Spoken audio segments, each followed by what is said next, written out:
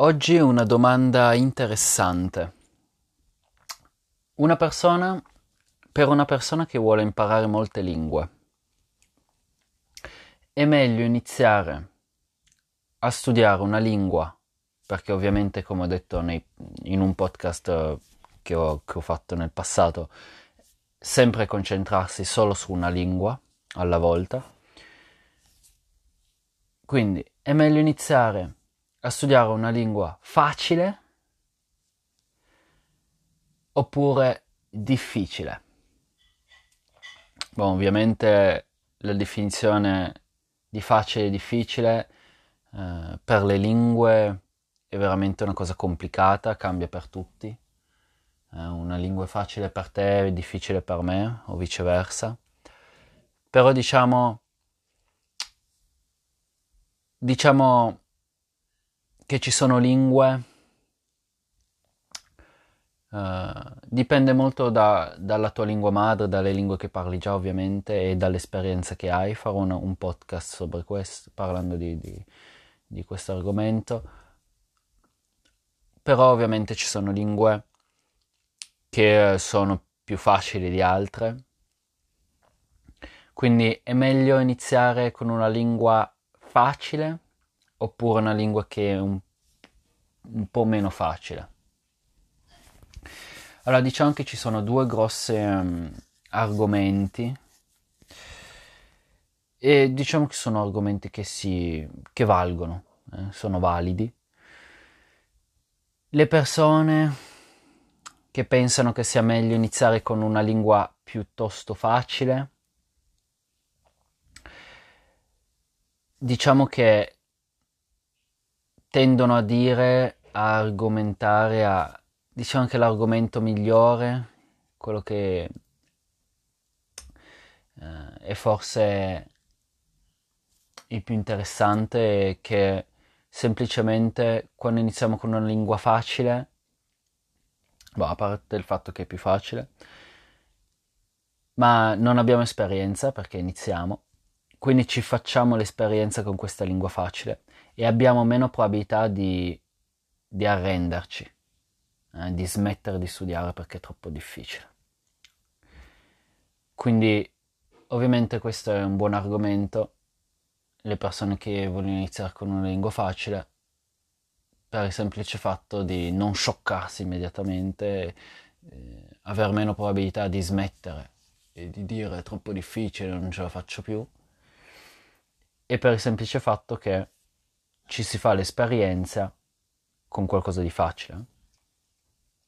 È come se, non so, il primo giorno che inizi a guidare ti metto sull'autostrada a 120 all'ora. Forse è meglio iniziare con calma. Questo è l'argomento.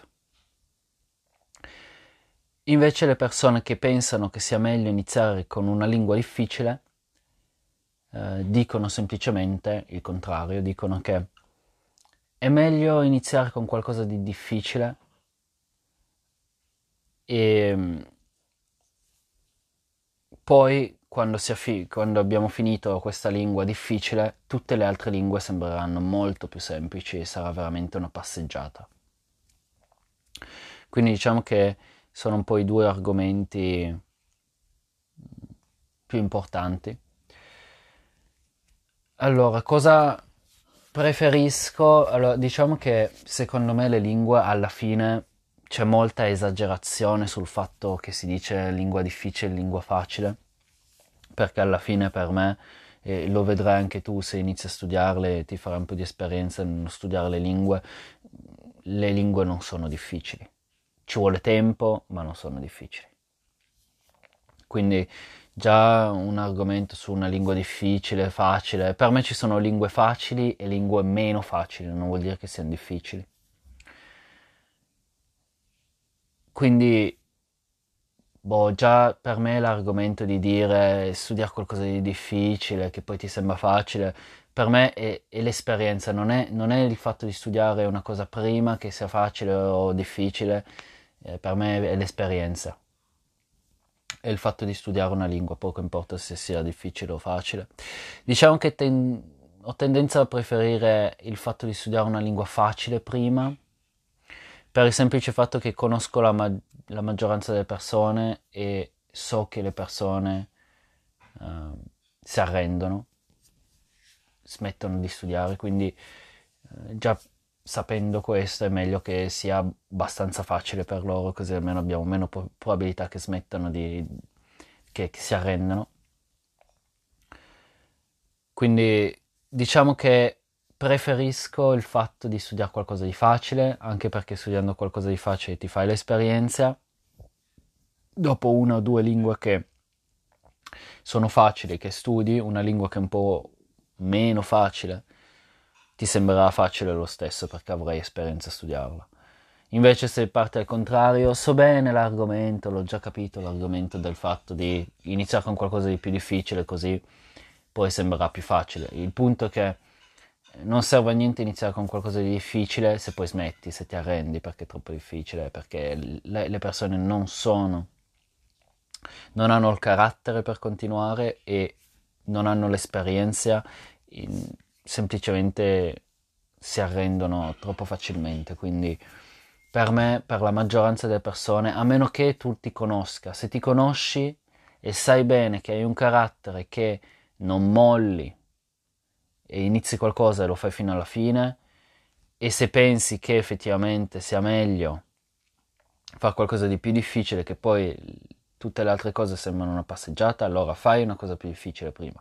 Però per me, per la stragrande maggioranza delle persone, il 95, 96, 97% della popolazione, è meglio iniziare con qualcosa di facile, ci sono meno probabilità di arrendersi, ci si fa l'esperienza e dopo le lingue che sembreranno più difficili saranno facili, semplicemente.